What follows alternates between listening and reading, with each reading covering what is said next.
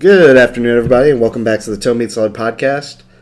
I'm Logan, and here with me today is two people who I'm pretty sure have never been to Nebraska, Andrew and Artem. Start with you, Andrew. How are you doing today? I'm good. Nebraska's on my list of states I will never set foot into due to the movie Children of the Corn. It shares a place on that list with the state of Iowa. Yeah, I was about to say, how is Iowa not on that list as well? Pretty much that's the only two on the list.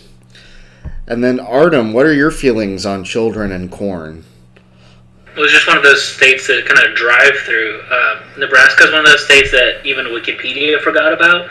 Their site hasn't been updated since fall of 2018. So it's been almost 2.5 years since anybody gave a crap about what their Wikipedia page looks like. So that tells you a lot about their state. I do. We were talking about it earlier before the cast, and I like how Andrew's like, yeah, they got a panhandle. You're like, what? They have a panhandle? Yeah, I'm not sure. I mean, I know what the state looks like. I'm not sure I could find it on a map, honestly. I know it's the one above Kansas that looks like a really fat Oklahoma. Well, it's like a reverse Oklahoma, right? Because it goes in the opposite direction? No, it goes in the same direction. Does it? Oh, fuck me. Yeah, that's where the really fat panhandle comes from. Oh, fuck off. All right. Well, Blame Nebraska, not me. So I do want to go ahead and cover something that I'm sure people are going to ask about. So we didn't have a national championship cast because it pretty much played out how we expected it to. Alabama won. It wasn't close. I don't know what else there was to comment on that. Artem, do you have anything to add? I mean, this was pretty much what you were saying going into the match. It's like Alabama's going to win, and there's not much else to say. I mean, it was COVID karma all over, and it was beautiful because Ohio State got what was coming to them. Unfortunately, they won a game to get there. But, yeah, it was COVID karma. You know, they changed a lot of rules, which, you know, some of them are understandable, others not, but that whole thing with them canceling their football season, I know that's not just Ohio State, but as a conference, and like trying to get everybody on board to cancel their football season, and the whole shindig with the whole conference changing the rules because they wanted Ohio State to be in the conversation, that was all freaking ridiculous, and them getting demolished in the final championship just kind of set all that straight. Yeah, and I mean, it does also kind of just justify... I do think it does justify a lot of complaints that people have about college football right now, which is just that you've only got like one or two maybe good teams at the top. Clearly it was Alabama this year is just so much better, but at the same time, I mean, I do think that was something that everybody was kind of excited about. Ohio State made an enemy out of pretty much everybody in the country because of that situation. But Andrew, what were your thoughts, or do you have any? Yes, kind of what I expected. Alabama was just that much better than everyone else this year. Sometimes it be like that, you know? They don't know how... You know, having spent the day learning about the history of Nebraska, I get it. Speaking of which, so, yeah, we've been talking a lot about the state of Nebraska, which, you know, kind of an odd discussion. I don't think you should bring it up to your friends at a bar or anything. But this week we're talking about the fall of Nebraska as a college football program. So I'm going to kind of give a recap real fast for those who are unfamiliar, because I am not wholly familiar with the story before we get down to the nitty-gritty. Nebraska was a big football program, particularly in the 80s and the 70s, and was one of the influential kind of founders of the Big 12. Now, if you're not familiar with college football in general, the Big 12 is kind of viewed as the heavy offense conference.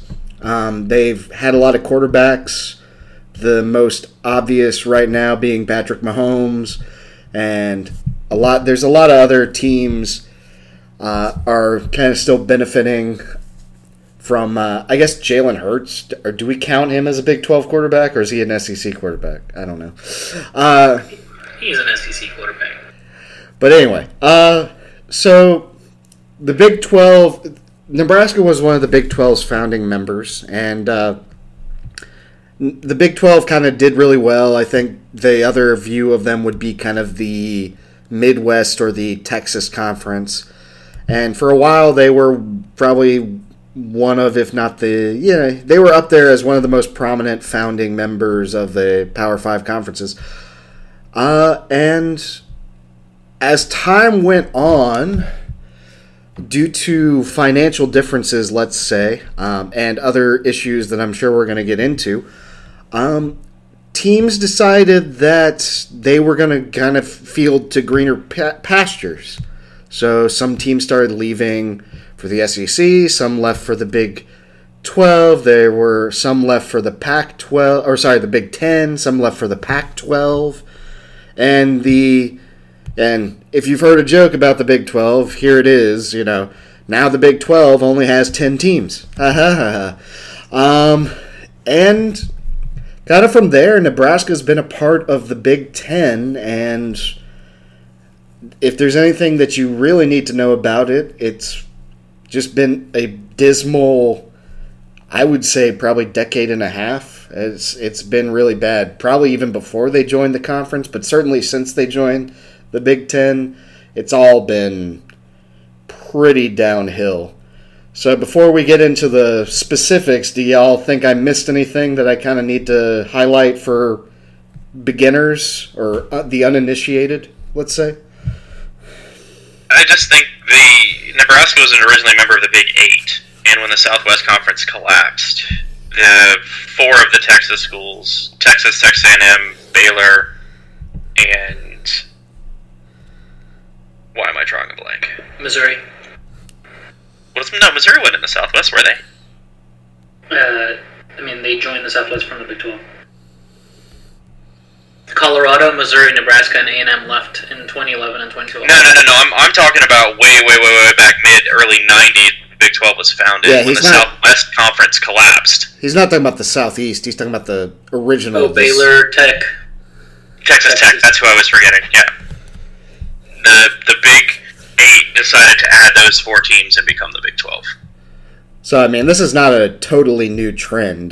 Conferences form, conferences fall apart, usually because of financial deals, and then new conferences are formed. But the impact that it has on the schools can be different, I would say. Obviously, we're going to get into this, but for some schools, like Texas A&M and Missouri, it can be beneficial. For other schools, like, I don't know if we would consider Colorado really falling off, but Colorado and Nebraska, it hasn't been nearly as successful. Anyway, I think that pretty much covers everything for just a basic intro. Artem, why don't you give us kind of a rundown on what the Big 12 history and kind of what it actually is from a more experienced standpoint? Sure. And if you're a Nebraska fan and you feel very sad about the history you just heard and it's driving you to drink, somebody just put out a mod for NCAA 12 where it's like a revamped NCAA 12 and you can go play as Nebraska and win the national championship. So if our conversation makes you sad, I would go that way. It's probably a good idea. Looks really cool. I actually just like that game in general. I want them to bring it back, but there's all kinds of stuff. But yeah, just play it in general. NCAA 14, yeah. Yeah, Big 12 kind of hurt itself, honestly, for a good period of time. A&M was successful there in the beginning, went probably, I think, 3 years without losing a home game. That was pretty much A&M's existence in the Big 12. Texas Tech flared up here and there, but has never had really a good defense to go up to. Baylor's had their Heisman winner and RG3 pop up in the teens. Lots of schools kind of flared up, but the history of the conference, and I would say the failure of the conference, lies in the fact that OU and Texas have really dominated the entire landscape. They're the two big brand schools, and a lot of affiliate agreements, a lot of bowl money, the way it's divided, who gets more airtime, really went to those two big schools.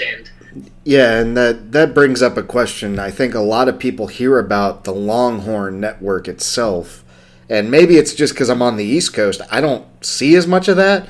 Can you explain that deal? The Longhorn Network is, again, the Texas network, the University of Texas. Yeah. Go ahead. I'm sorry. Yeah, and it was kind of part of a power play on Texas's part. They made a deal with ESPN, and essentially what it is and what they didn't, what it was supposed to be was this big network to talk about how good Texas is, and then you have recruits watch it, and they're like, dang, I want to be part of that. Look how much airtime their football team gets. Unfortunately, it never became that because since the formation of the Longhorn Network, they have never been successful enough to have enough content to show, and it's more disappointment for their fans. So it's usually reruns of their national championship against USC from the couple times that I've caught the channel. So I think you're leaving out a Bevo Christmas where you watch Bevo walk around his pen. True, that is a highlight. So you're pointing out that it seems like a lot of these. It seems like the Big 12 in particular has a tendency to favoritism, especially from Oklahoma and Texas, who are the big money makers. So how does that fit in for a lot of these schools that ended up leaving, like Nebraska and Colorado? Because Nebraska, correct me if I'm wrong, Nebraska was a founding member of the Big 12. Is that accurate?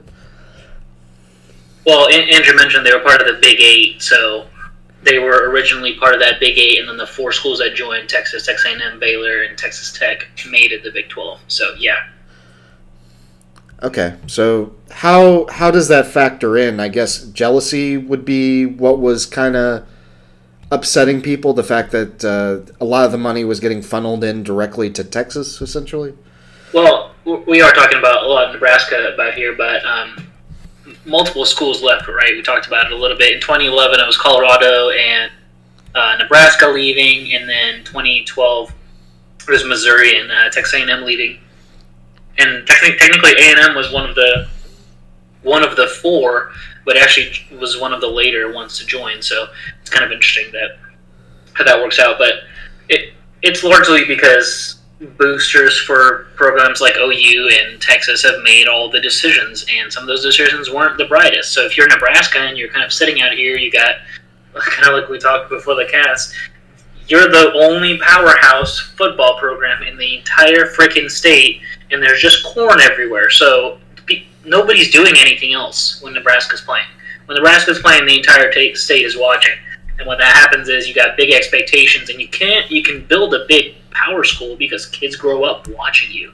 But what happened was Texas and OU stole a lot of that airtime, so you kind of get jealous after 20 years, and you can't really produce as much as those 2 schools because they're getting all the 4 or 5 stars, and you can't get those guys because people don't know your brand as well nationally.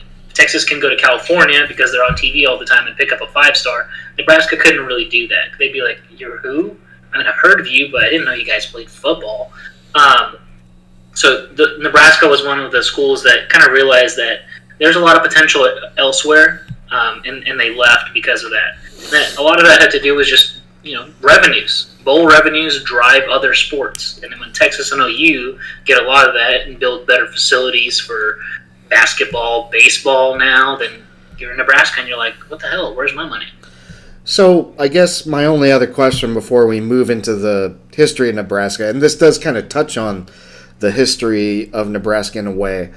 So I kind of highlighted there was a lot of success for Nebraska in the 80s.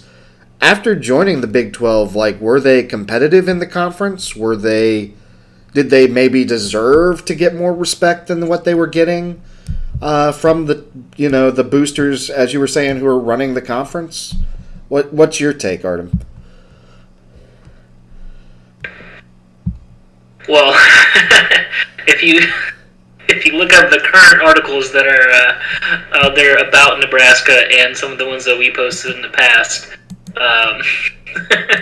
you could say they never were, but they did do quite well in the 90s as well, and through that early beginnings, they're a powerhouse in the Big 8, and originally, once that conference, the Big 12 was formed, they maintained some of that powerhouse notion up until the early 2000s, and then that's when they started dropping off. So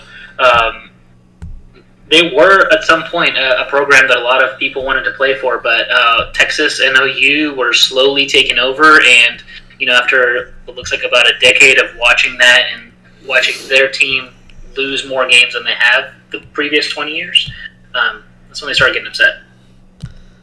Okay, fair enough. Well, there's a general outline of the Big 12 and how Texas kind of dominates it. Texas and Oklahoma, obviously. Andrew, why don't you go ahead and give us a rundown of Nebraska and its history? So I think we don't realize, because of how young we are, how good Nebraska was for how long. It's just nuts when you really start to look at it. So they hired Bob Devaney in 1962. And from 1962 through 2003. So, that's almost, 40 years? Give or take, yeah. Their worst ever seasons were Bob Devaney 6-4 and 6-4 in 1967 and 1968. They would not, and then Solich went 7-7 in 2002. 23 double-digit win seasons, 22 conference titles, 35 straight bowl games from 1969 to 2003, and a lot of that in a time period where we didn't have 100 bowls. We're going to a bowl game meant something. Yeah, these are like orange bowls. Yeah, these are orange bowls, Fiesta bowls, sugar bowls, cotton bowls. A Rose Bowl in 2001, which is weird. The Citrus Bowl in 1990, where they lost to Georgia Tech. These were legit. And honestly, if you look at it, the two bad seasons for Devaney in 67 and 68 broke a 5 straight bowl game streak. They've got 5 claimed national titles during that time period, as well as apparently they have 7 other national titles that they could have claimed. They were named a national champion by some polling organization in 1980, 81, 82, 83, and 84. So just somebody said they Someone were. named them. Tom Osborne won 3 and 4 years in 94, 95, and 97. That was the big... I remember the big thing they said about Tom Osborne is he can win all these games, but he can't win a title. So he then goes and wins, 3 and 4 years. And I just think that because we know so much more of the more modern Nebraska, we really kind of lose sight of just how good and how dominant of a program they were. And it's been really interesting kind of diving in and reading to understand why. What they did. You think about it. Nebraska is the middle of nowhere. It's a state that has never been known for high school talent. It's a little better now. I think some of the high schools in the Omaha area are putting out some talent, but for a team to be that dominant that long, especially at a time period where recruiting was so much more regional, is just incredible. And the things that I've started to realize is one of the big things for Nebraska is they were the first team to really go into strength and conditioning. Oh, interesting. They were, apparently for the longest time, teams didn't want to lift weights, they didn't want to bulk up, they thought it made you slow, everything was predicated on small and quick, and I believe Bob Devaney came in and said, no, we're gonna get big. And so Nebraska was always kind of on the forefront of the strength and conditioning program. The other thing that I've read is a lot of this was before scholarship limitations. We didn't see, I think there's discussions of the 140 scholarship rule, I want to say in the mid-60s, but it didn't happen. We didn't get the 85 scholarship limit until 1992. Yeah. And so, again, that's another thing where Nebraska's able to have just that many players around. Now every other team was as well. The other part that I've read about it is Osborne apparently basically convinced every high school coach in Nebraska, hey, you're going to run the same thing on offense and defense that we run in Nebraska.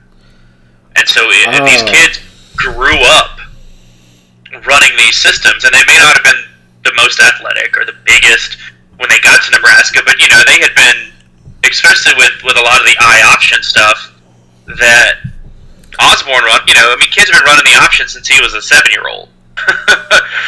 And so that's another thing it's been really neat to kind of dive into this. The other side of it, too, is Nebraska was a team that made a lot of haywire on non-qualifiers and partial qualifiers. What does that mean? So, in 1986, the NCAA passed what is called Proposition 48. And at the time, apparently before this, it was the Wild Wild West, and anyone could play football if they got into the school. This basically set a floor for recruited athletes where they had to have a certain GPA or a certain SAT. And I believe it was a sliding scale.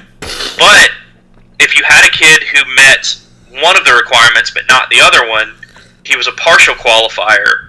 And if you had a kid who met neither of them, he was a non-qualifier. But being a non-qualifier didn't mean you couldn't go to the school. It just meant you couldn't play your first year. And so apparently Nebraska was really big on making a lot of with partial and non-qualifiers. And I found a really neat article in the Omaha World Herald from 2016 that basically talks about how when the Big 12 was founded, Texas wanted to basically say no one in the Big 12 can take partial or non-qualifiers, and as a conference rule. The vote to pass that rule was 11-1. Nebraska was the only team dissenting. And so, Arden's talking about Texas kind of being the big boy on the block. It seems like Nebraska had a problem with way back at the beginning. Nowadays, there's no such thing as partial qualifiers and non-qualifiers. I think that rule changed.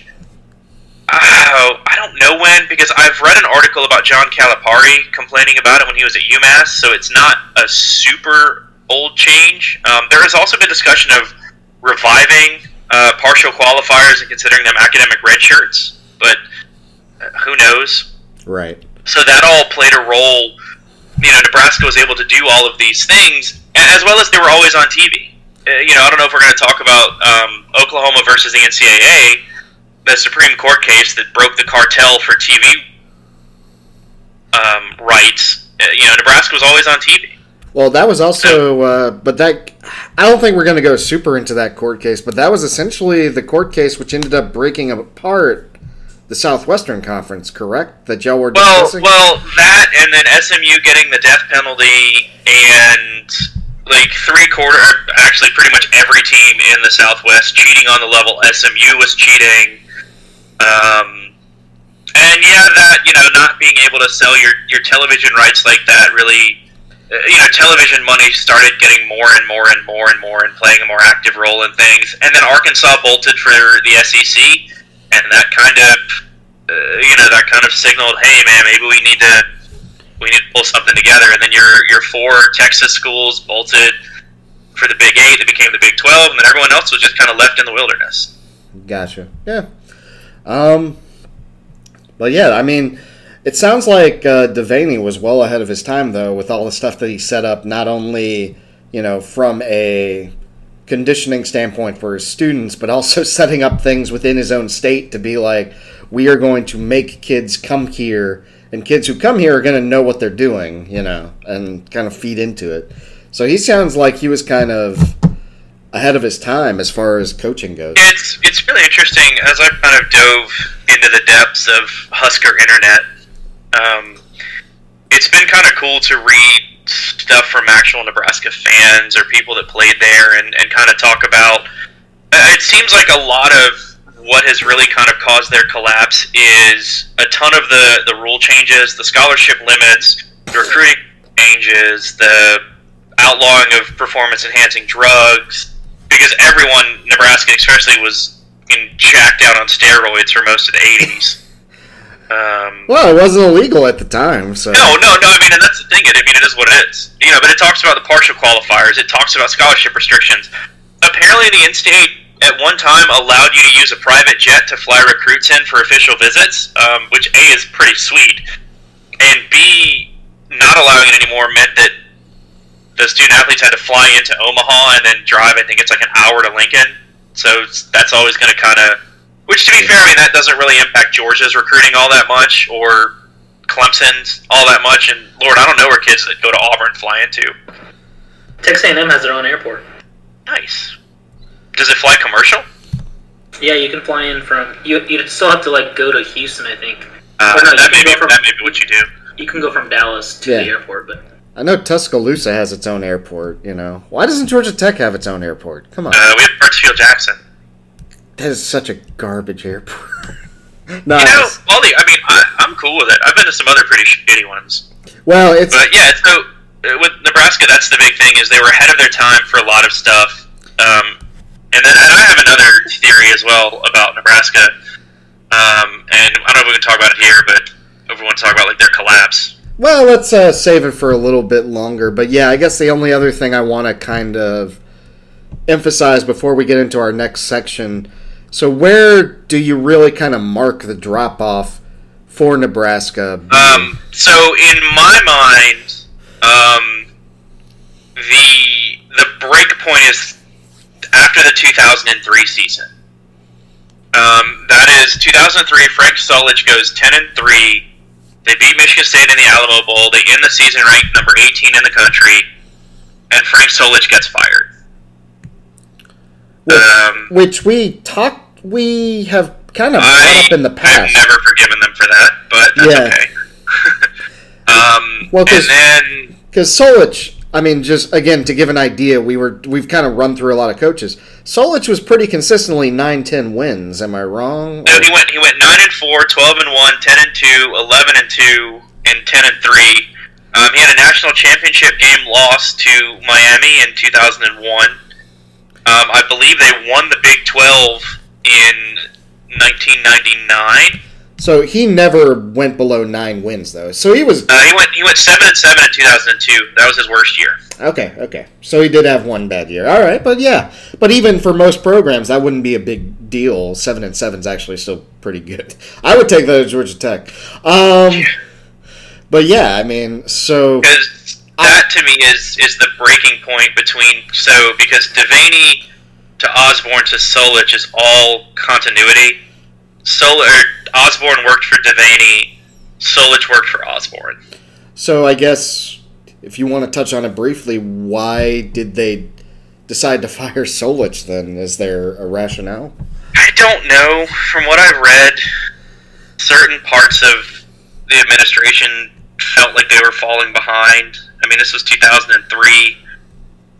So still not, I think, to like the explosion we see nowadays, but I think you did see some of the modernization happening, and maybe Nebraska wasn't as on the forefront as they had used to be.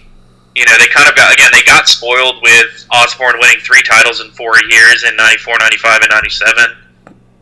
And so I think it was very knee-jerk. And to be fair, I mean, Bill Callahan, who came after him, had 2 winning seasons. But he broke their bowl streak, which is a huge thing. Around that time, OU won a national championship too, right? So that's when they really got the big squeeze from Texas and OU with them starting to dominate a conference and winning titles. I want to say that Texas's national title is right around there as well. When they beat USC, I think it's 06. Yeah, it's a little later, and that really overshadowed a lot of everything else that was happening in the conference, because I mean, going back in history, that's one of the premier national championship games of all time. I'm kind of throwing stuff out there. Absolutely. So that kind of overshadowed everything the rest of the conference had done up to that point in so many ways. Yeah, I think it broke Texas's. Texas hadn't won a national title since the 50s or the 60s, I think. But yeah, so that obviously. That was the drop, so obviously if we're setting that as the break point, and then they leave, I think not more than 10 years later, they leave the Big 12. 2011 was their first season in the Big 10. Yeah, so only about, Which, I mean, the Bo Pelini era at Nebraska really should just be its own 30 for 30. Yeah. I mean, the man 9-4, 10-4, 10-4, 9-4, 10-4, 9-4, 9-4, and gets fired. Yeah, we have brought that whole situation up so many times as well, and I just don't understand it. I don't think I'll ever understand it. But they got tired of winning 9 games. They haven't won 9 games since 2016. Hey, you know, they haven't had a winning. Actually, 2016 was their last winning season. Sometimes you get what you want. The monkey paw curls. Alrighty. So I guess let's get down into the actual details that we're talking about. So we've kind of laid it out. You can see the kind of the obvious impact. You've got a Big 12 with a lot of teams that joined it initially. At least, I mean, obviously for different reasons, but for the TV revenue. And as the conference progressed, the Longhorn Network, which came around late 90s, early 2000s, started attempting to suck away more of that money, you know, and also it was kind of disparaging to the other programs being directly named after a competitor. And then obviously Oklahoma coming along, having their things. So then we hit this point where teams just start deciding to leave. Now, this is where I get kind of confused on the timeline, but Artem, I think, what were the first 2 to leave? Do you know what were the first two teams to leave? Was it Colorado and Nebraska? It was Colorado, Nebraska, and actually Longhorn Network got formed around at the same time, so I'm sure there were rumors about it, and they're like, yeah, we're leaving. Okay. So 2011 was the first year of the Longhorn Network. Oh, my bad. I thought it happened way sooner, because it's been such a big deal for so long now. God, I'm old. Fuck. Anyway, but yeah, no, so yeah, around that time, I guess people got fed up because the revenue started kind of getting funneled more into Texas, which I guess has always been the trend here. But yeah, I guess, are we saying it all came down to the Longhorn Network? Andrew, what? Since you were the one doing the research, Andrew, what are your thoughts on Nebraska's decision to leave, I guess? I think it has a lot to do with television revenues and how much they could stand to make. I don't know what the distribution breakdown percentages were for the Big 12 prior to the teams leaving. And obviously with the Longhorn Network, I mean, that distribution of any money made from that is going to so heavily skew to the University of Texas that you're not really going to gain much as Nebraska. And to me, I mean, that's why they left. I'm reading an article that I think kind of puts some lipstick on a pig and says, well, one of the reasons we left was because the Big Ten was so well respected academically, and they had this, research consortium and all this other, blah, blah, blah, blah, blah stuff that makes the academics seem happy, but really doesn't matter. Well, it's also kind of weird, too, because I think nowadays the Nebraska is talked about as bringing down the academic prestige of the Big Ten. And it's like, that's why y'all joined, so that it would make you look better, and now you're making everyone else look worse. At least that's kind of the national perception. I mean, and this is where I kind of... academic prestige of conference is such a garbage thing to argue about. Like, cool. The ACC and the Big Ten are arguably the top average conferences by average academics. And who cares? That doesn't win you national titles. I don't think most recruits care either, but maybe. Ooh, that's some of my fun hot takes about recruiting right there.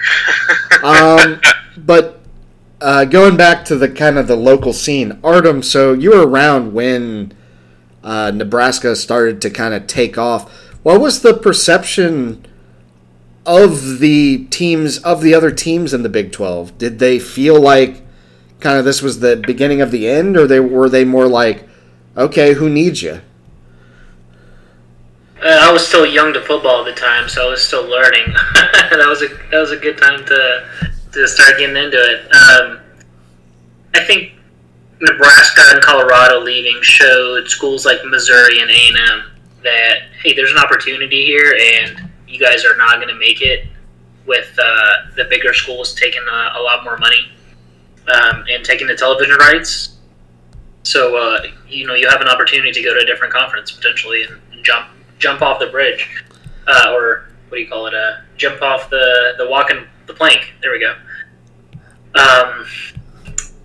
And I mean, it did kind of turn into a fire sale for a while there because, I mean, other conferences were taking part in this where they were kind of sniping teams from lower conferences and all that. But the Big 12 was kind of the one that got lost the most, I think, where this move kind of started other teams being like, well, I could go to a potentially better conference. Right? I mean, I think it was kind of a double whammy. So if you look at Nebraska, they were part of the Big Six starting in 1928, and then they're part of the Big Seven in 1948, which is essentially the same conference, which turned into the Big Eight, which then turned into the Big 12. So really, Nebraska's been a founding member of all these conferences since 1928 because the conference just kept growing.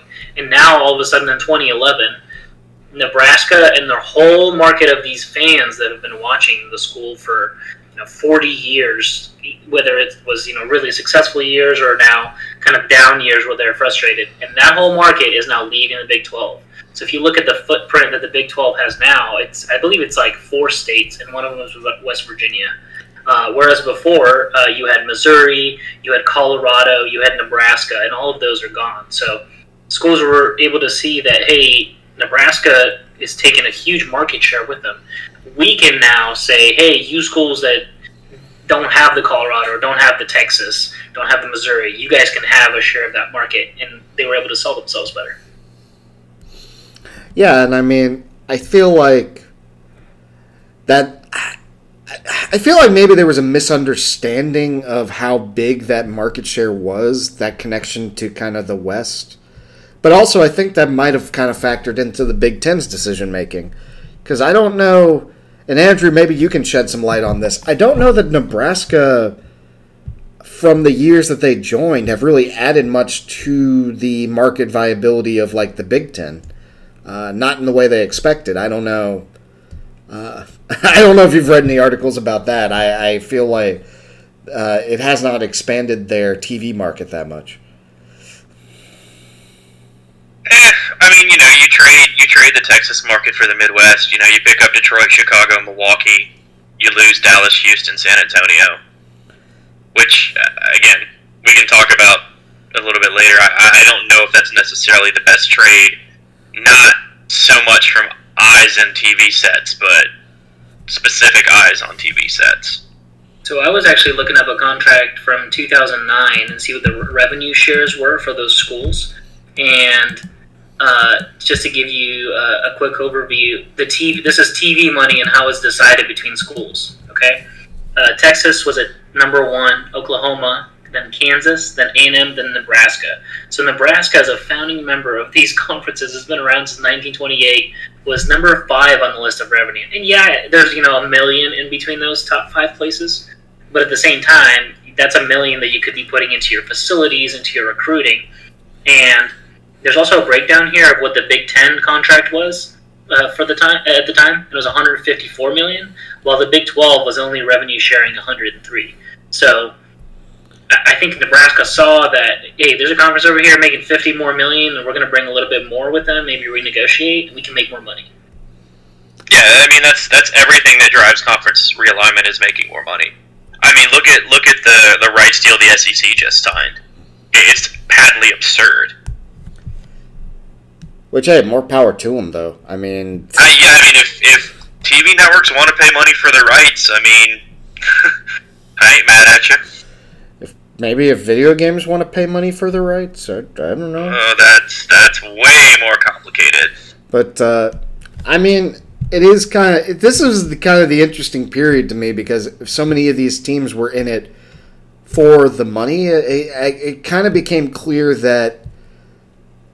I mean, Artem, this might make you happy. I might be stretching it a bit, but Texas was kind of screwing everybody over in that conference, and so a lot of people were like, "Well, fuck it, I'm out to get mine." Am I wrong?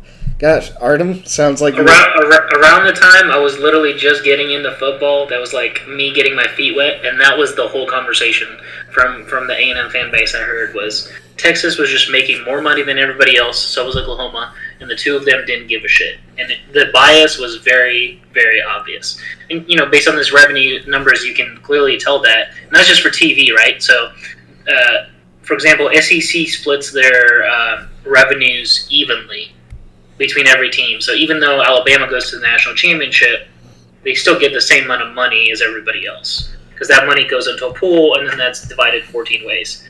I don't know what the Big 12 does now, but 12 years ago, they didn't do that. You got the money. I'm sure it's still really complicated because I know the Big 12 is one of those companies, and this is going to get way into the weeds, and I'm not even sure what I'm talking about. Certain rights to sports and games are tiered, so there's like tier 1, tier 2, tier 3.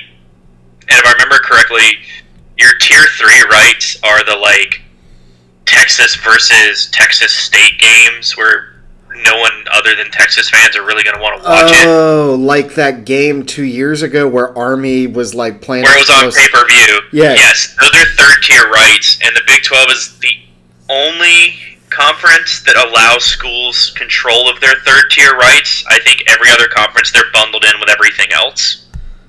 I know the ACC's is weird because a lot of the ACC's third-tier stuff ends up on Regional. Raycom. It's not Ray. It used to be Raycom, which is a whole other train wreck. But yeah, I wouldn't think that the revenue sharing in the Big 12 has changed all that dramatically, except that the pie has gotten significantly smaller. Yeah. So I guess this was going to be the next question I had. I mean, Artem, we're kind of getting into it. Obviously, you know more about the Texas A&M situation, but this Nebraska leaving kicked off, all these other teams leaving. If you want to, you can touch about how it impacted A&M in general, because I'm sure you know more about that. But, after all these teams left, how did it leave the Big 12 feeling, or I guess people in the region?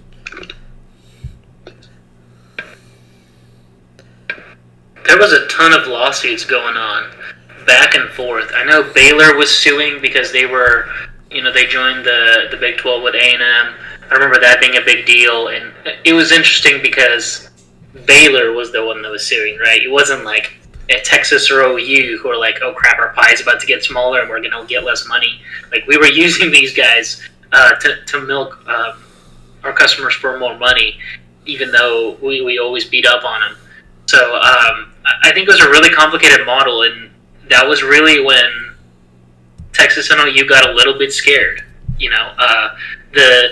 You need those other teams in the playbook or in your play schedule in Nebraska, in Colorado, because they were a powerhouse for a while. The Texas A&M's, those teams help the conference be interesting. It's kind of like, I guess, the view of the national playoff right now, right?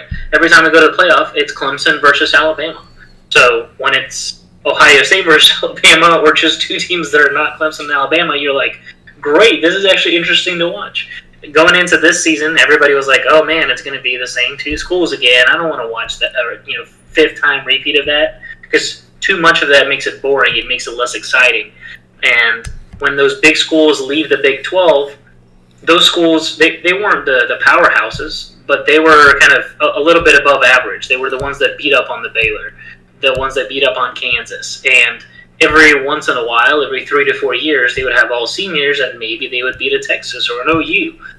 So it made it interesting to watch, and the fans liked it. So more people actually watched the games because you never knew what could happen in some seasons. Well, and the college aspect, or one of the more interesting aspects to me is about college, has always been the rivalry games. And like you brought it up, Nebraska had been a founding member of all these conferences since the 20s. It's built up a bunch of rivalries.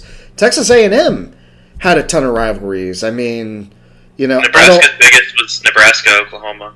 Yeah, and then I think we're kind of talking about all the teams now in the conference, but when Baylor sued, I think Baylor. Maybe I'm wrong. I don't keep up with all the Baylor rivalries, but I think they had like rivalries with or just at least general consistent game playing against Nebraska and Texas A&M and teams like that. So, yeah, I mean, I could see that being a big detriment to the fans in general, to be like, we don't get to play these guys anymore? You know, that seems... I don't know if that really set off a bunch of fan bases. Because Artem... I guess I'll give you a chance to, if you want to talk about this. I mean, there has...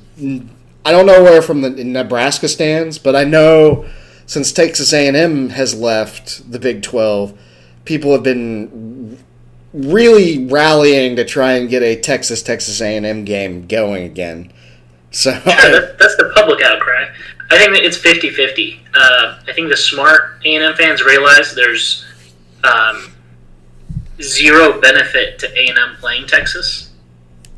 Because right now, right... You have a measuring stick. Honestly, at this point, it would be more beneficial to Texas, I feel like. And that's what I'm saying, right? So, like, what are the potential scenarios here? If A&M beats Texas, everybody's going to say, well, you guys are in the ACC now, you should be winning. So, you get a 5% bump there. If A&M loses to Texas, Texas gets recruiting shit talk for the rest of the trail. If A&M plays very close to Texas... Texas gets the better of that deal because then you can say, oh, look, we're playing as good as an SEC team. So, although there is a rivalry there and an aspect of stomping them that is very satisfying, there's no real benefit to playing them on the football field. Gotcha. So, I guess, Andrew, now we're coming to the other side of that coin. What was the impact on Nebraska joining the Big Ten? Like, how did this...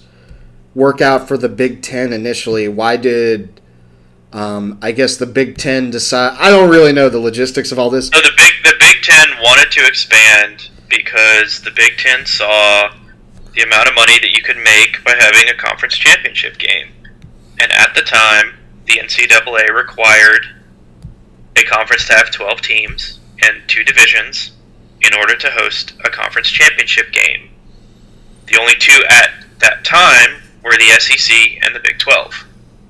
So the Big Ten said, who can we bring in to make all of this money? And oddly enough, the Pac-12, I guess, at the same time. We're not really talking Well, about so that. It's interesting that I've been reading some stories, and one of the things that it talked about was apparently the Pac-12 was poised to take the 2 Oklahoma schools, Texas, Colorado, and I guess 2 other schools. But Texas refused to give up, like I said, its 3rd tier rights and all of that. And yes, that spooked Nebraska. They're like, well, if these other schools are trying to leave for the Pac-12, we should really try to get us in a place where we can A, make more money, and B, kind of be more on a solid footing in terms of conferences, because we don't want to be the team that's left behind if the Big 12 falls apart. Because they could look and they could see now, SMU, right, TCU, especially TCU now, the teams that were kind of left behind when the Southwest fell apart, they weren't dominant teams to begin with, but I think SMU fans especially would argue the South Conference collapsing is one of the things that extended their death penalty so long.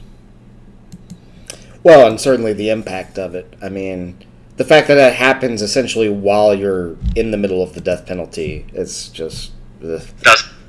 doesn't help anything. But yeah, I mean, so the Big Ten, obviously, they wanted to expand, they wanted to get their playoff, and they got it. But, I mean, we're talking about the collapse of Nebraska. So, what was the impact of Nebraska? I think we kind of already covered, okay, we're leaving for quote-unquote academic prestige and all that. But I think one of the biggest impacts, to my understanding at least, would be that the recruiting really dropped off once they joined the Big Ten. Am I kind of Am I accurate in that statement, Andrew? I think so. Bo Pelini's first 3 years in the Big Ten, they went 9-4, 10-4, won the division, and then 9-4, and then 9-4 again, and then he got fired. But I've been reading an article, and it's really kind of fascinating because it talks about how Nebraska had, and Artem kind of talked about it. When you're in the same conference since the 1920s, you've recruited the same areas, and you've been in the same areas. You've built the high school coach relationships. I didn't realize this, but from 1979 to 1997, Nebraska played in a bowl game in Florida 12 times. So, it was a school that was in Florida. And Florida high school coaches grew up going to an Orange Bowl seeing Nebraska. And kids, grew up going to an Orange Bowl to see Nebraska. When they joined the Big 12, it got them into Texas. They could say, hey, even though you're from Dallas, if you come play Nebraska, we still play games in Texas. And apparently they recruited California well, which that one I can't understand. I'm trying to read the reaning behind that one. I think just everybody recruits in California. Well, yeah, California, Texas, and Florida. But, it kind of talks about they were switching from these places where they had recruited for a pretty long period of time to trying to recruit in Michigan and Ohio and other parts of the Midwest where, the Big Ten's been around since the 1920s too. So all of these schools had spent so much time in those areas, and so they kind of traded some of their recruiting areas. That's always going to take time. I think that's always going to be a big thing is if you're going into new areas to recruit, you've got to build relationships, and those relationships are going to take time. Missing the bowl games, not being in Florida anymore, which I think that's a whole deeper conversation about how, Florida recruiting is completely different than it used to be 20 years ago. And, recruiting in general is different than it used to be 10 years ago. Well, and it's also... Which I think has been a big thing that has kind of hurt Nebraska a little bit. Well, and also... Again, I'm not good on the geography. We talked about this at the very beginning of the cast. But, Nebraska's, pretty far out there from the rest of the Big Ten, right? Am I crazy? It is the southernmost, and I'm going to pull up a map to make sure that I'm not lying to you. It's not the southernmost because it kind of lines up with, Iowa and maybe Illinois and Indiana. But it is definitely the westmost. And one of the interesting things the article talked about is Nebraska traded fall games in Texas for hoodies and snow. Yeah. And that's going to impact, some kids don't want to play in cold weather. Artem, you tell me, did the Texas kids like playing in cold weather? Texas kids aren't shy. They'll play anywhere. I do think there's a recruiting aspect, but I think it's a little bit hidden behind the thing. It goes back to what Andrew said earlier. You had Devaney, who was big. You had Osborne, who was big. Solich was a continuation of that. Then you go into Bill Callahan, Bo Pelini for 6 years, who actually had some decent classes. And the last two coaches right now are 3-year terms. So I think a large portion of that is also continuity. Because if you actually look at the classes that they recruited in the early 2000s, they weren't high-ranking classes, but they were still winning 11, 10 games because you had that continuity, that system that he mentioned. You didn't need those classes, but now you're changing coaches every 4 years, and it's hard to build that up. It's hard to recruit kids and say, yeah, I'm still going to be here by your senior year if the previous guy got fired before his kids got that. So, we're kind of blowing through coaches again. I'll just open the floor, but Artem, if you, what do you know about those coaches or where they came from, how they ended up in Nebraska?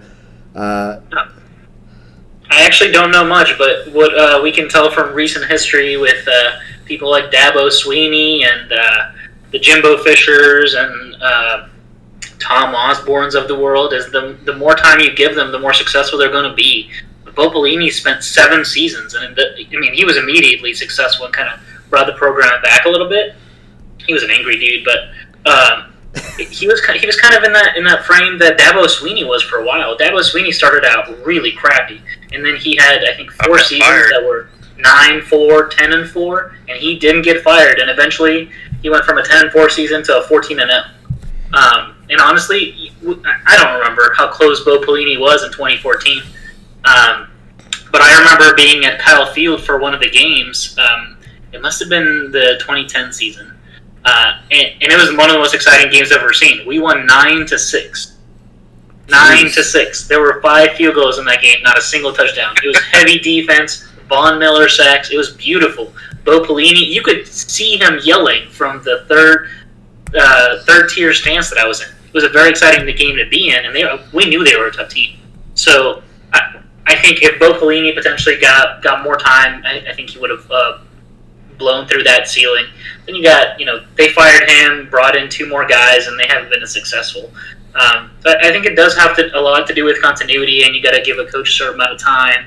And you're now rebuilding a program, right? And the thing with boosters who have been through those good years, they don't want to go through another rebuild. They want immediate success. And if it doesn't happen within 4 years, they trade him out for another guy. Well,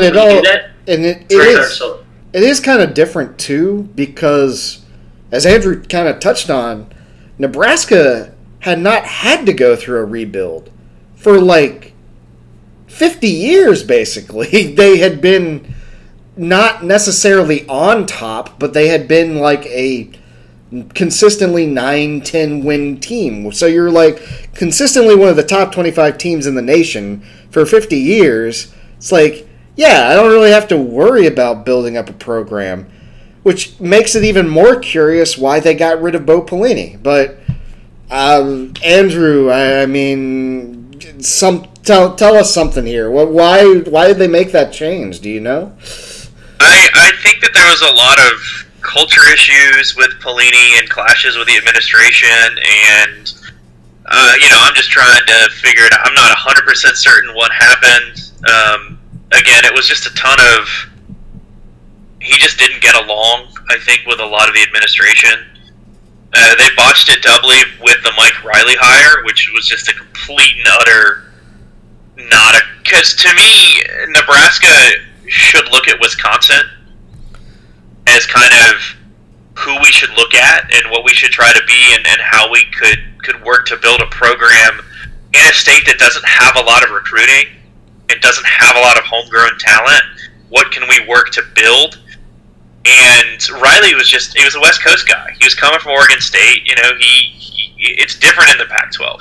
It's a different way to play the game, and he's just a bad fit. And now they brought the prodigal son Scott Frost home, who gangbusters at UCF, but UCF's arguably the top G5 job in the country. And honestly, you could probably hire the 3 of us, and UCF might still win 9 games.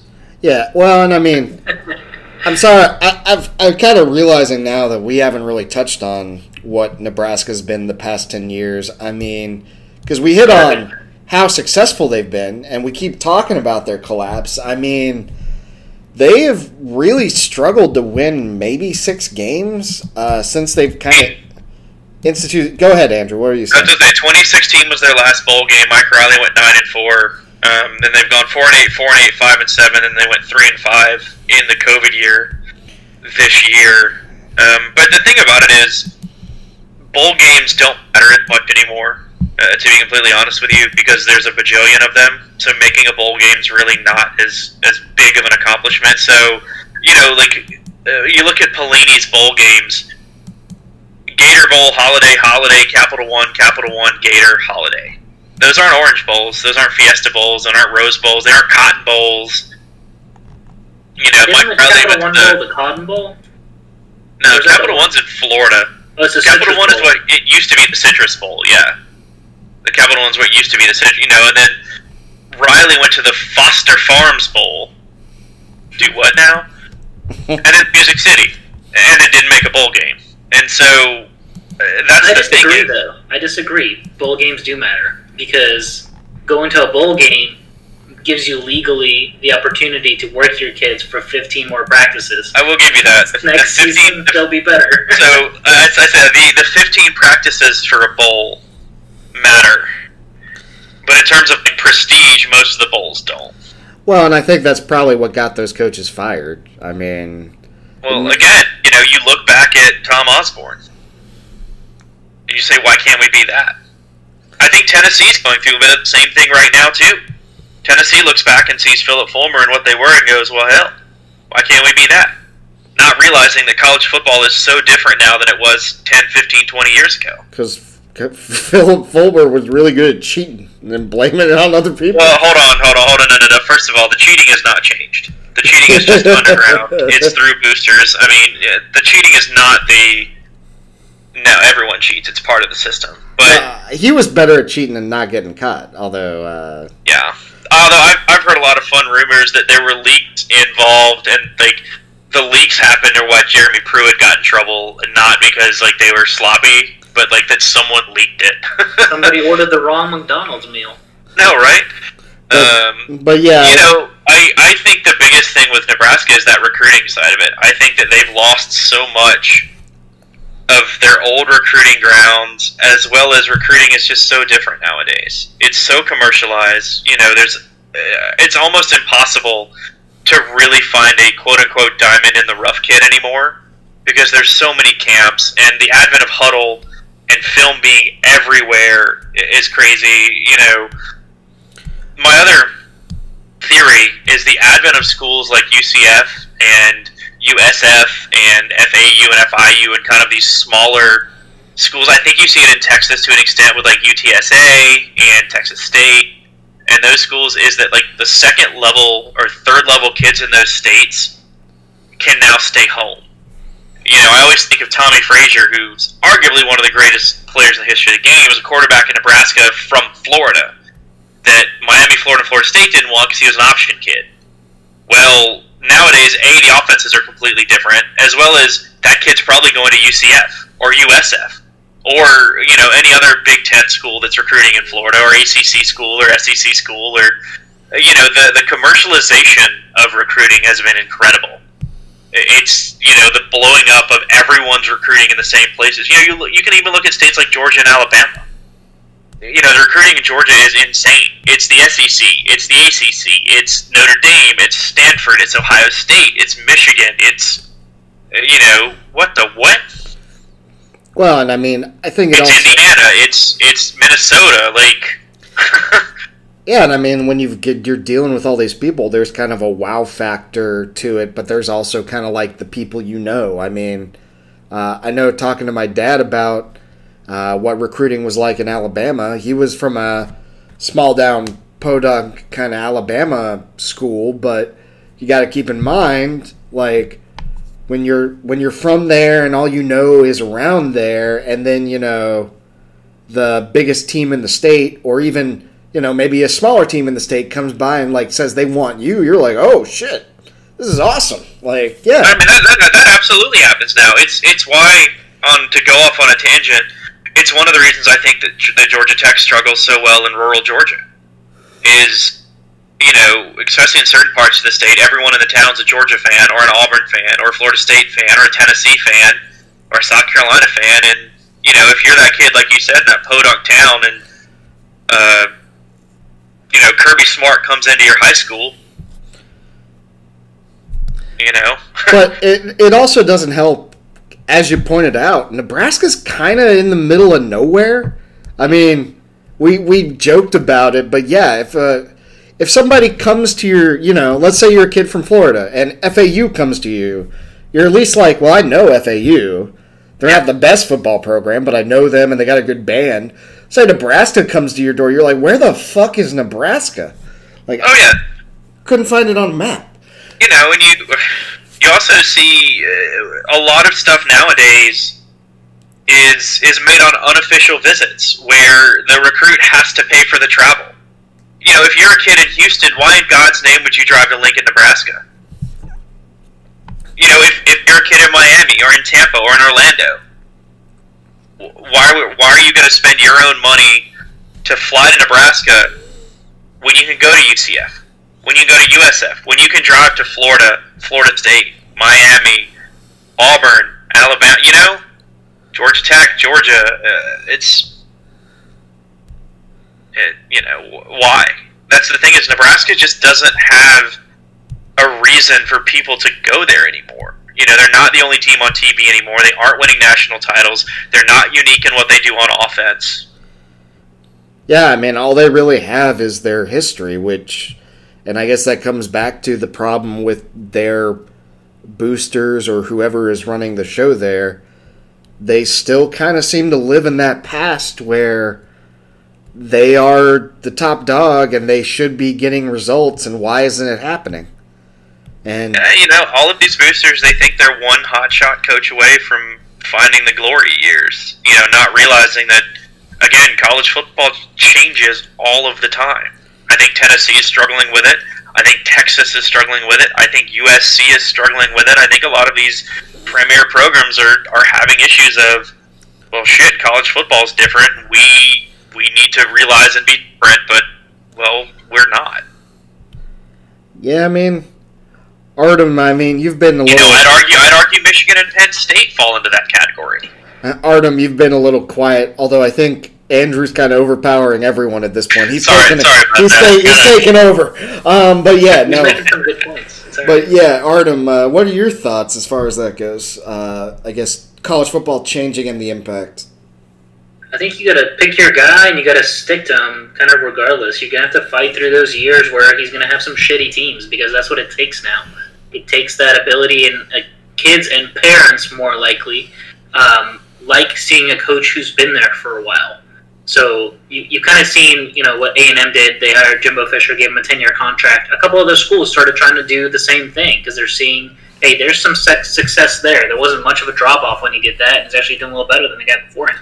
So you got Kansas hiring Les Miles. We'll see how that still pans out. But then Mack Brown in North Carolina is doing great too. So it's really about finding that guy who fits your scheme and then just trusting him.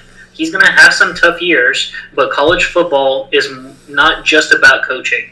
It's not just about recruiting. It's about luck. Honestly, Scott Frost probably is that guy from Nebraska, and there's probably hope there, and I hope they stick with him because I think in a year or two, he's going to have his guys. He'll be better than he is now. He won't be winning you 10 games because that's tough to get to. But then you look at this season, what they did, they were one of the two schools in the Big Ten that were fighting to have football. And kids saw that. Kids saw the Pac-12 fail and just be like, we don't give a shit. We're not going to play football because it's too dangerous and we want to cancel. And they moved away from that. Nebraska was one of the schools with Ohio State that said, we want to play football. So they saw something in their program, and then they ended up going 3-5. Well, so a little bit of that is about luck because their first two games were against Wisconsin and Ohio State.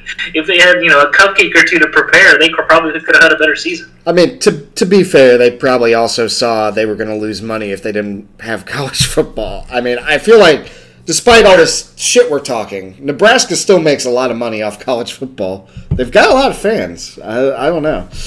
When their stadium is full, it's the third largest city in the state of Nebraska. I think I saw somewhere it said they sold out their stadium every year since 1962. Yep. Oh yeah. And so we're talking about Nebraska recruiting. They've still had a top 20 class every year since 2017. Like it's not like they're recruiting at a G5 or like a mid-40s level. I mean, they're still recruiting in the top 25. Yeah, so I think, in a sense, it does sound like it's kind of what Artem's saying in a weird way. You got to just kind of have the continuity and have the faith and not kick a guy out just because he doesn't see immediate success. But it is kind of weird for teams like this to go through, I guess, what we would consider a rebuilding process. I mean... It's not fun to talk about, but Georgia Tech's gone through quite a few rebuilding processes. And I mean, we've been a 500 program since we left the SEC in the 1960s. Like, we're pretty much like mediocre at best. We've had ups, we've had downs. I mean, we won a championship, but yeah, we've definitely more recently than some other schools. It's definitely been not Nebraska though. Yeah. So that's actually, so I always have had a soft spot for Nebraska because the rumor story, whatever, was always that in 1990, when we won our national title, Tom Osborne cast the vote in his coaches poll to jump us ahead of Colorado. Oh, wow. Really? Yeah, that's always been like the rumor myth story about that. Big spirit on him. That's good. Sounds like a huge fuck you to Colorado because it absolutely was. Well, also, he was the only coach that played both us and Colorado. But yeah, that's what Colorado fans. Oh, he just hated Colorado. I mean, or he thought we were the better team because he played both of them. Or both. That's probably a little bit of both. But you never want to say never, but I don't think we'll ever see Nebraska what they were. I mean, well, shit, it's very difficult to replicate 50 years of what. No, but I mean, even I don't necessarily think. And again, you never want to say never because you don't know what's going to happen. But I don't know if we will ever see Nebraska as a legitimate national championship contender ever again. I'll put an asterisk on that and say if their decision making stays the same. If they change how they're making decisions, they could be up there. I mean, my thing is I can't see the future. The problem is it seems like Nebraska that kind of set them down this path is the fact that, like it or not, I mean, you're in conferences that just don't care about you. The Big Ten, I don't know what exactly, tied the Big 12 to Texas, what made them become the big dog, because as we pointed out, Texas wasn't even really that great. They won their first big championship in, early thousands. So, yeah, I mean, you joined the Big 12 or kind of co-founded it, but the Big 12 doesn't care about you. They care about Texas and Oklahoma. So then you go to the Big 10. Well, the Big 10 definitely doesn't care about you. They were just using you to get a championship, and they really only care about Ohio State and Penn State and maybe Michigan. I don't even know about Michigan. They're supposed to care about Michigan, but I'm not sure if they actually do. Yeah, so it's like that's the real problem that you're fighting, is that you're not just trying to improve as a program, you're trying to get back that national prestige. But the conferences you're a part of, you're like maybe a third-rate school in that point. I mean, this year Nebraska was getting compared to like Rutgers. They're like, oh, Nebraska and Rutgers are having a pretty good year. Like, that's a slap in the face. God, but yeah, that's not a good sign. Somebody was having a giggle writing that headline too. But yeah, I mean, like, to me, I don't think that they can't be a good program. I think, but if you're talking about prestige, yeah, I would agree with Andrew. You're just never going to see them at a level where they are the defining program in college football. You might see them in a championship chase or two, but I don't think they're ever going to get back to that level. I don't know. Well, Alabama did it, so I guess anything's possible. We'll see. Alabama's got a lot of institutional advantages that not a lot of other schools have. This is true. Especially not Nebraska. Well, and I mean, just location to start. That's really, I mean, that's one of the main ones is they're in a location where recruiting is not nearly as hard as a place like Nebraska. And I mean, money, among other things. Yeah, there's all kinds of things. And just to be fair, Nebraska did beat Rutgers this year, 28-21. Closer than the experts thought. But yeah, they got blown out by Illinois. It's not a good look. And they got blown out by Ohio State. Kind of expected. Yeah, I mean, we're not really shocked by that. They did beat Purdue. And they beat Penn State, which, I mean, Penn State was terrible this year, but hey, you know what? Good for Nebraska. But yeah, I think that kind of wraps it up. I do wish the best for Nebraska because I kind of have a soft spot for them. They've never, for how good they've never really been, at least to my knowledge, they've never really been like uptight or jerks about it. And maybe that's because they're I've never really met a lot of Nebraska fans. Yeah, maybe that's because they're a smaller program, and maybe that's because it's really hard to travel there. But I mean, I think I've only ever met like 2 people from the state of Nebraska. well, I mean, yeah. So compared to like programs where, with more recent championships, I know some Alabama fans that are just jackasses, and I am an Alabama fan. Yeah, I mean, I know Georgia fans that are jackasses, and they haven't won a title since 1980. So I know plenty of Miami fans who are jackasses. So I think Nebraska's just been consistently, and Ohio State, and Texas, and but yeah, and all of them. But Nebraska, they've always kind of been the epitome of like a work hard, get results kind of program in my mind. So I do wish the best for them, and I hope they turn it around. But TLDR, Nebraska should hire Jeff Monken. Feelings on that, Artem? I have no idea who that is. I think they should stick with Jeff Monken. I think they should stick with Scott Frost. Yeah, I think I agree. I think this year with COVID and how they handled it and how other schools didn't handle it well is going to hopefully, with a little bit of luck, boost them for next season. I think they'll have a good winning season next year. And if they can get some of their players to stay because everybody got an extra year, now they have all that experience that didn't leave. That's really the key. So, Artem, now this really has nothing to do with it, but yeah, Artem, have you met people from Nebraska, and were they jackasses? I don't remember meeting a single person from Nebraska. He's the closest person to Nebraska. He's never met me. Look, this is all going to change when Beesball goes to College World Series in July, and I have to go to Omaha. I want to say they were jerks after that game at Cal Field, but I really don't remember. And Logan, you're coming, whether you want to or not. If it happens, I'll go. All right. If it happens. I will drive the 12 hours from Nashville to Omaha. Is there a flight? Tell me Omaha is an airport, right? Yes. Yeah, I believe that's like the main airport in the state of Nebraska. Okay. Well, then yes, I will go. All right. Just to say I've been to Nebraska. Alrighty. Well, thank as always to our listeners for tuning in. Hope you found that informative and fun. As always, you can send us an email at tomeatleather@gmail.com if you have any other topics you'd like us to cover. We're going to try and do a few more of these kind of styles in the off-season, talk about just topics in college football that interest us more so. So if you got any ideas, feel free to send them. Artem, thank you for being here. Andrew, thank you for being here. Either y'all got anything to say before we close out? No, that was fun. Thanks for having us. No, I said I've learned way more about Nebraska football than I ever thought I wanted to.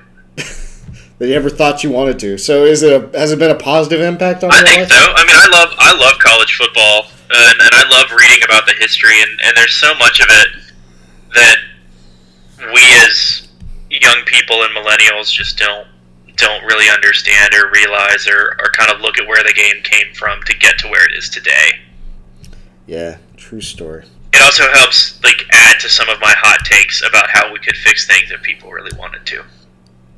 Yeah. So I'm trying to remember what our other hot topics were. I know that we had always talked about the Hawaii finances situation, which I feel like would be very complicated. Yeah, which has gotten even crazier because their home stadium's been condemned. It's a beautiful. I am not joking. It's a beautiful thing. No, I know. Aloha Stadium is not fit for human occupation. So that might be the next topic. We'll see. We're going to talk about it. But anyway, to all y'all out there, have a great rest of your week. Stay safe, and good night, everybody.